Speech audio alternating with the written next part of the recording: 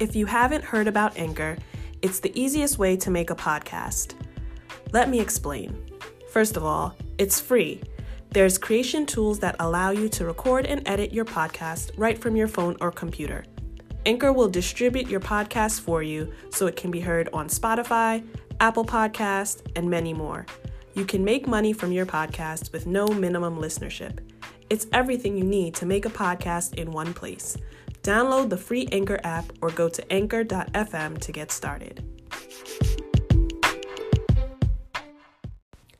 Episode 4 of the Faith on Fire podcast, Finding Peace in a Financial Storm. You are now listening to the Faith on Fire podcast, a pod for financial literacy, coaching, and real-life examples on how to transform your finances. I'm your host, Simone Bramell. Follow me on my path to financial freedom, and I'll give you tips on how to start and continue yours. Money is a tool, so learn how to use it wisely.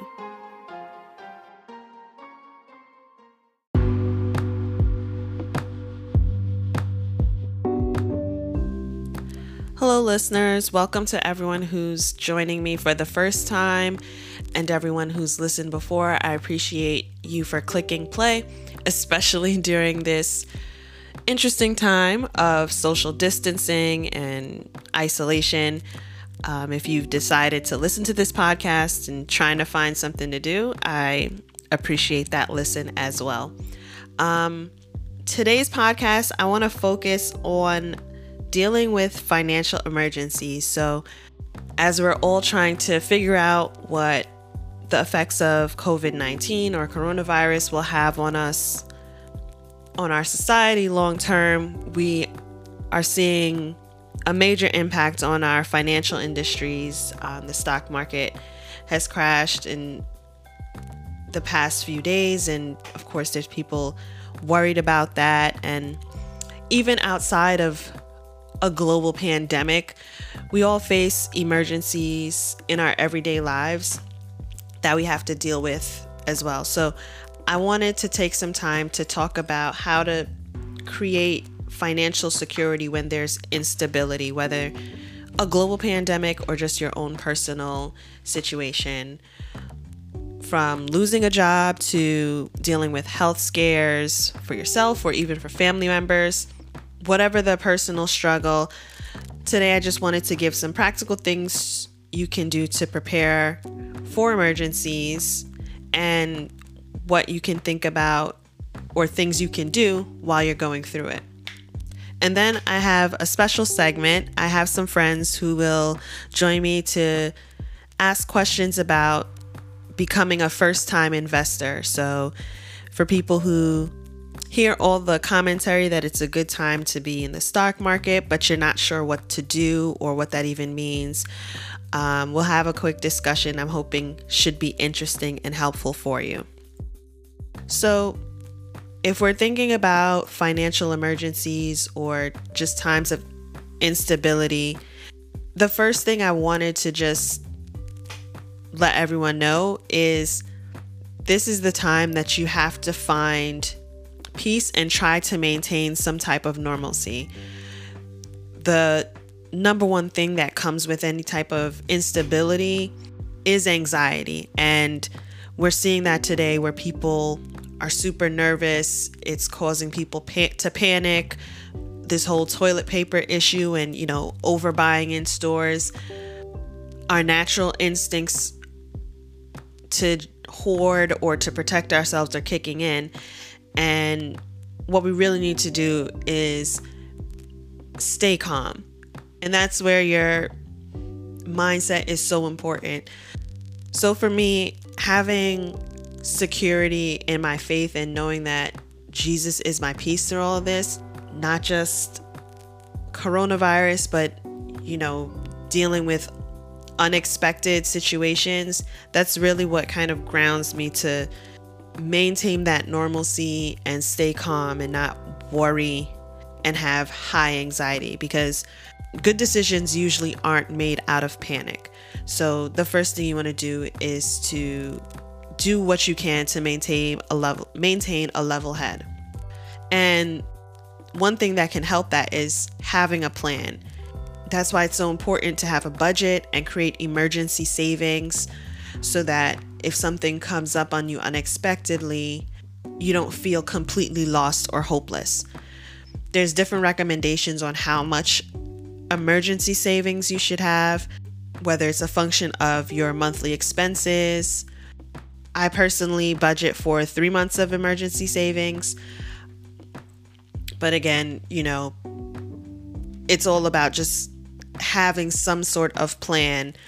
The second thing to put into place is to start cutting out on your non-essential activities. So one of the things we've seen with this coronavirus shutdown is, first non-essential travel or outings were cut, right? If you're in an emergency situation, the first thing you want to do is go to your basics. So you want to make sure your food, shelter, necessary transportation are covered. The other things you're doing is probably a good idea to scale back on those. It'll just help with your budget and just give you more cushion because you don't know how long this emergency will last. So it's probably not the time to, do the extra things you like, the movies, going out to eat, nails, hair. Those are the things you want to scale back on while you assess what the situation will be. And then the last point I just want to make about how to prepare or push through during an emergency is maintaining communication. And that's if you're in a relationship or you're dealing with finances with your family, you want to be open and honest about where you are currently. So if you've already used a month of your savings, communicate that. Make sure everyone's on the same page. If you went over budget or you have extra savings for a month, just make sure everyone's aware. Communicating with children, obviously you want to be wise about what you communicate to them about the situation, but it is important to let them know what's going on, because a lot of times parents feel like I'm not going to tell the kids what's going on, but they still sense it. And sometimes they, make up a scenario or get information that's wrong about what's going on.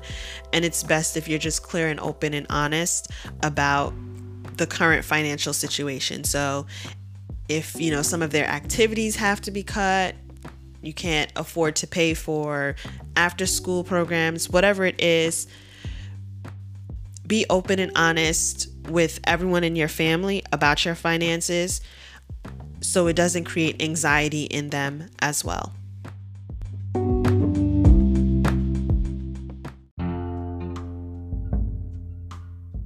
All right, so now we're just going to talk about some basic investing questions. Now that we're in this economic downturn, a lot of people want to know, how can I get into the stock market, or if I should at all. So I have a few friends here. We're going to have a Q&A, and hopefully their questions are some questions you may have and it's helpful to you. So what's the first step that you should take when you consider investing in stocks? So the first thing, if you've decided that you want to be an investor, I definitely encourage people, make sure all of your other finances are good. So you shouldn't necessarily be considering investing if you're struggling to kind of meet your daily needs. And then once you've decided that you want to become an investor, you want to start educating yourself. There's tons of resources, and if you feel like you're not understanding it, you definitely want to phone a friend and ask them for help. Find you an investment broker that you're comfortable with. A few companies that are easy for beginners to get into. You can sign up for free. You don't need to pay for the account, and you can start seeing what is out there for you to invest in. Investing in stocks, I think the first stock you want to own is probably something you're comfortable with or you know about. So typically people go for like Disney or Apple because these are companies we can relate to and we understand what their value is. So that's usually where I encourage people to start. If you just want to own a single stock, and then the most popular way of creating an investment portfolio is to own either a mutual fund or an exchange traded fund or even index funds that give you diversification in what you own. So instead of just picking one stock, you're able to own different types of stocks depending on the sector, whether that's healthcare stock or, a typical consumer product or, energy, whatever it may be. So if you have like student loans, how would that affect your investment? Yeah, I think of student loans is you definitely want to make sure you're paying them and staying on time, especially if you're starting to think about investments. But I wouldn't necessarily wait to pay off all of my student loans before starting to invest. And people have varying views on that. There's some people who say, you want to get rid of debt as quickly as possible. And that's a fair way of thinking of it. But I'm also practical. Me personally, so what I did when I started working, I was paying down my student loans and had money saved and I invested it. And then just last year, took out some of that money to pay off the student loans. Now, that's kind of like a interest game. So the interest on my loans weren't that high, and the gains I was making off my investment over time, it kind of outweighed that student loan. So I was able to kind of make money off of the investment and pay off the student loans a little faster. Great. But I still have student loans and I still have investments. How does your student loans affect does it affect your investments? No, it's not going to affect your investments. It's more so how much cash do you have, or what's your budget, right? If you can afford to continue paying your student loans and you've been able to save a certain amount of money to put into an investment account, I think that's fair. The other point is if you've saved, for a year $5,000, you can pay off that student loan, put that directly towards your student loan.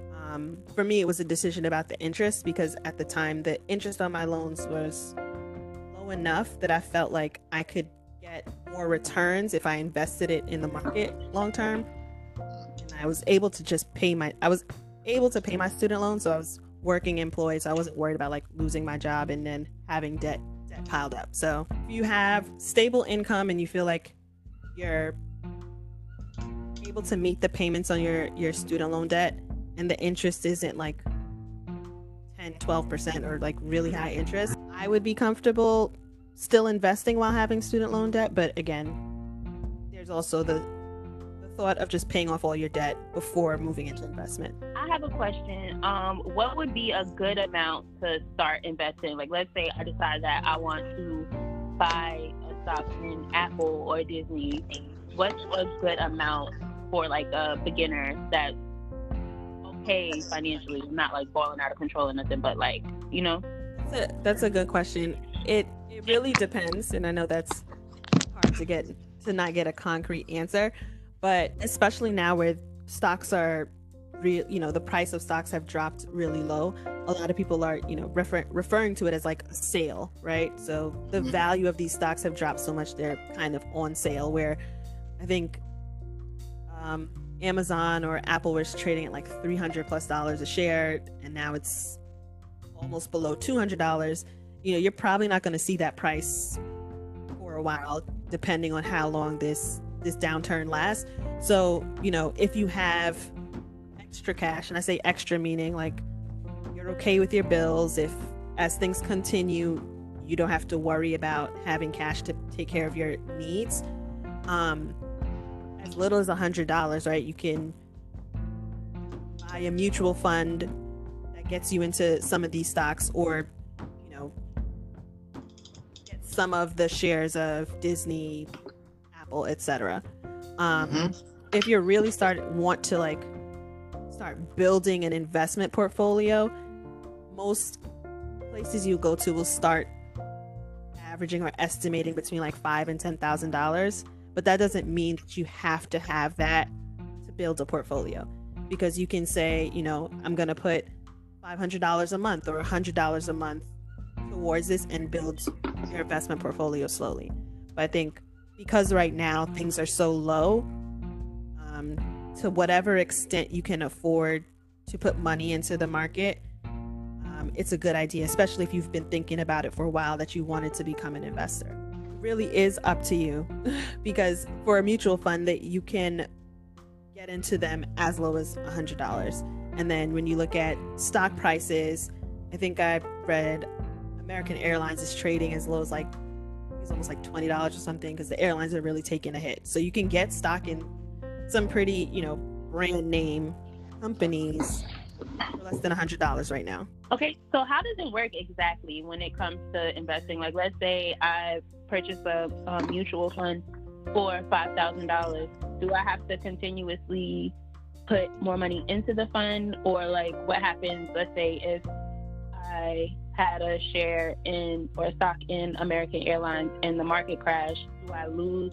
all of my money? No, and I think that's part of a lot of what causes panic is people just think, oh, I've lost my money because it's crashing, so let me go take it out. And that's kind of the exact opposite. I think don't you lose your money when you take it out?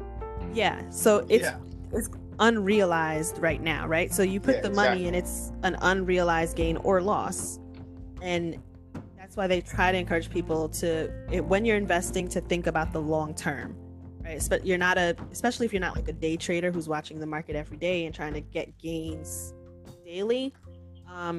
You want to just keep a big picture mentality when you put your money in. So if you were to buy a mutual fund or any type of stock today, or you'd have bought it before the crash, right? So maybe back in December you invested and now everything's going down. Your account's probably looking all red, there's negative. Real bad. But if you don't do anything, it'll bounce back, right? The money you have in there is negative, but your actual loss isn't realized. You don't actually see that until you say, no, I want to sell this stock. Then it's okay, now that's your loss.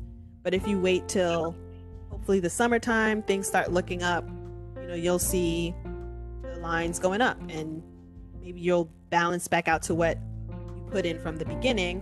But that's typically how the market goes. So the value in your stock is going to go up and down. The actual loss isn't realized until you do something. That's a really important point, because I think a lot of times we look at it as like, okay, I'm going to put this $100 into whatever, and then we hear that the market does whatever it does, and then you expect for yourself to lose everything. Again, that's why it's encouraged that if you're investing, it's not money that you need right now, because if you invest money and the market crashes and you need cash to take care of your family, something happens in your house, now you're forced to withdraw that money and you need cash, or whatever the circumstance, if you need cash and have to take it out, that negatively affects you because you need, for long-term strategy, you need to leave it in there, but you put yourself in a position where you have to take out your money.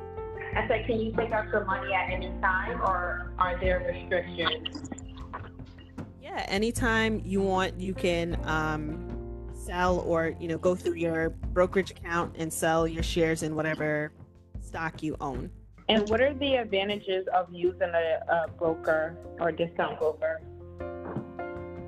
Like using a specific one, or you're saying having a broker in general? Having one in general. Yeah, so these brokerage firms are kind of like the gatekeepers to getting to stock in general. But there's different ones. So Ameritrade and Schwab, Fidelity, those are more of like your mid-level, where they offer some type of assistance, right? Because these funds are managed by someone and you're buying into it. So you're getting a little bit of investment expertise, right? So in a mutual fund that has a bundle of stocks or equity, debt, or maybe commodities, whatever it is, someone is managing that fund and has decided what stocks to buy, in what kind of asset allocation, whether it's like 10% Google or 10% Amazon, etc. Someone has made that decision to diversify that specific fund. Whereas if you were to take up the investing solely for yourself and just buy stocks one at a time, you're responsible for making that decision, right? Of, how much Apple do I want to own, how much airlines, etc. So that you get that benefit when you go through one of those brokerage firms that offer those type of funds, where you have other brokerage firms or accounts you can own, like an E-Trade, or Robinhood is really popular, where it's just you and you're buying whatever stock you like one off. I got a question about like mutual funds versus index funds, because I want to go into one, but just don't know which one. Possibly. Yeah, exactly. Yeah, because I know mutual funds is like a group of stocks that, like you said, that they choose, and just like a 401k sort of thing. Yeah, it's. And then you can choose like how aggressive you want to go and things like that. Right. So,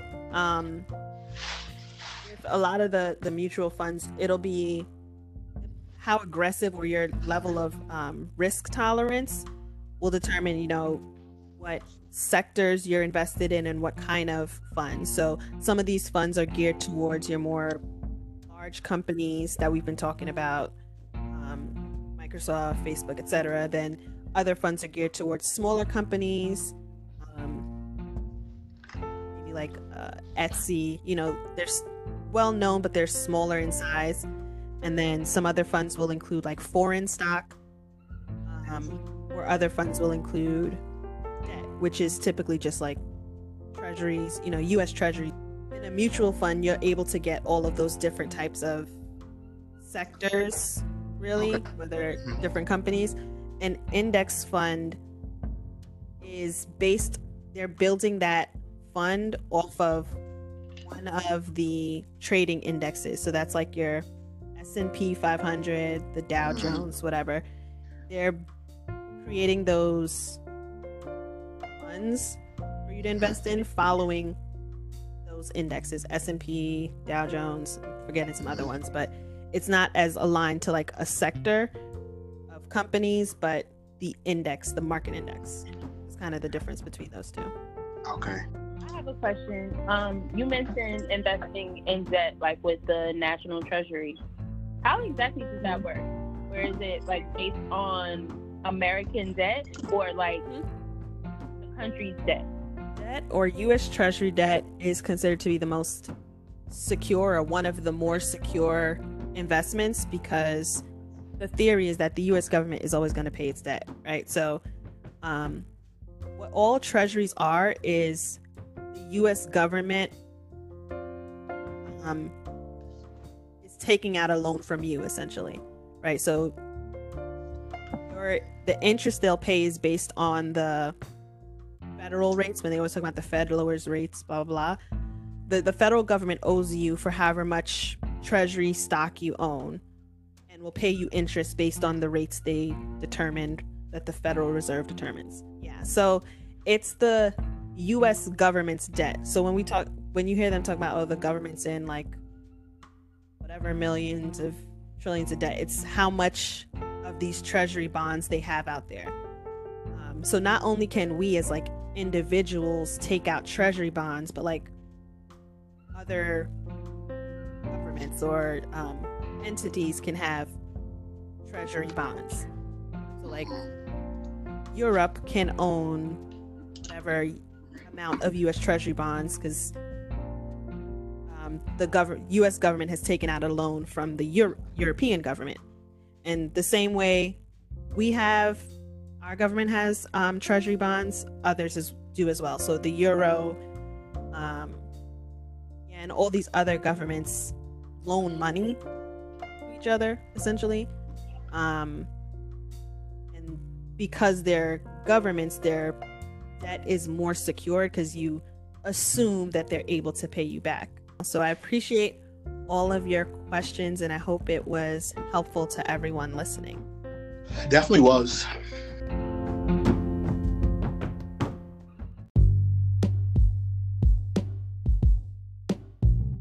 Okay, so I'm back with another book segment for this month, and this one is a little special because it's Women's History Month, so I tried to focus on women authors.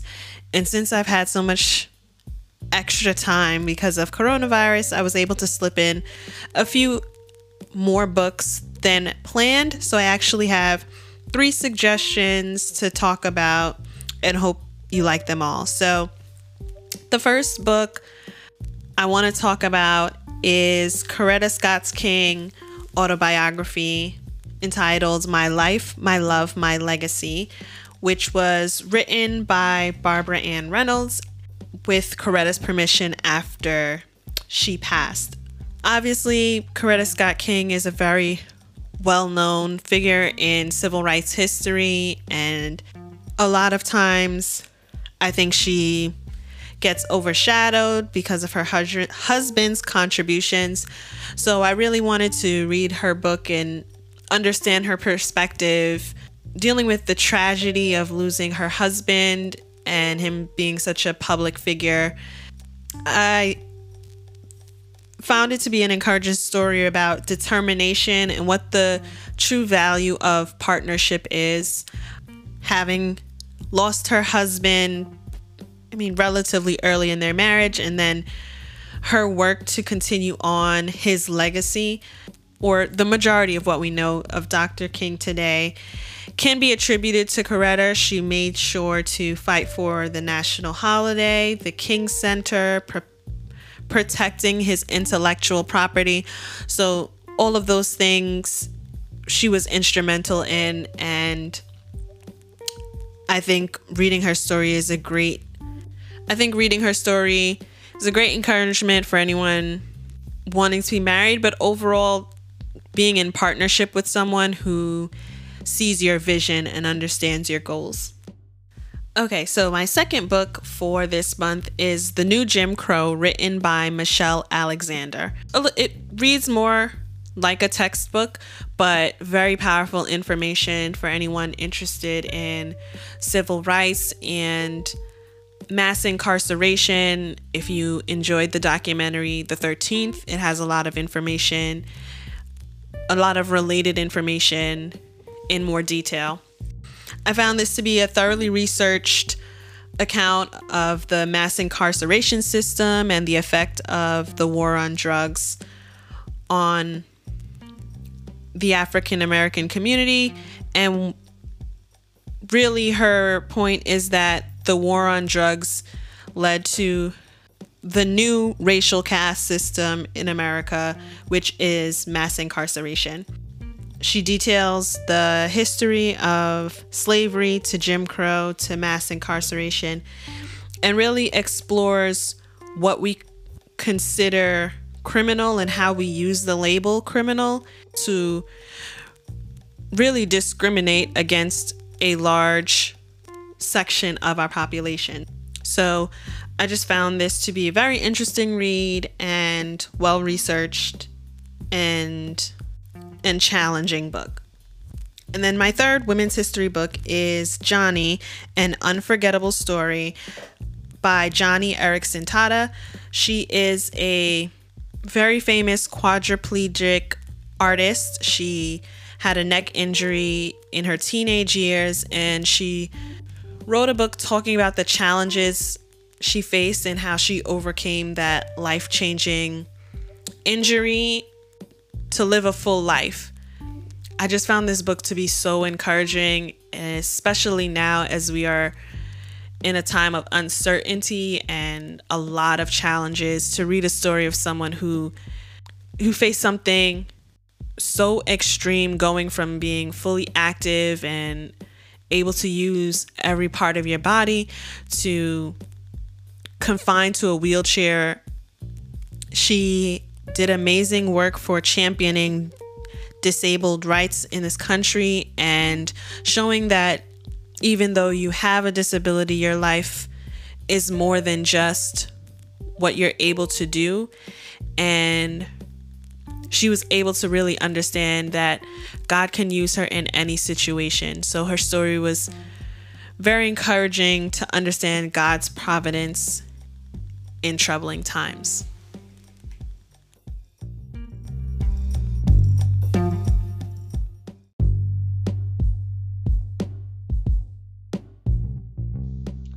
All right, that's it for this week's episode. I really hope it was informative and helpful for anyone going through financial emergency or planning to invest. If you're not already following the podcast, please like or follow on wherever you listen to podcasts, and follow me on Instagram and Facebook at Faith on Fire LLC. Talk to you soon.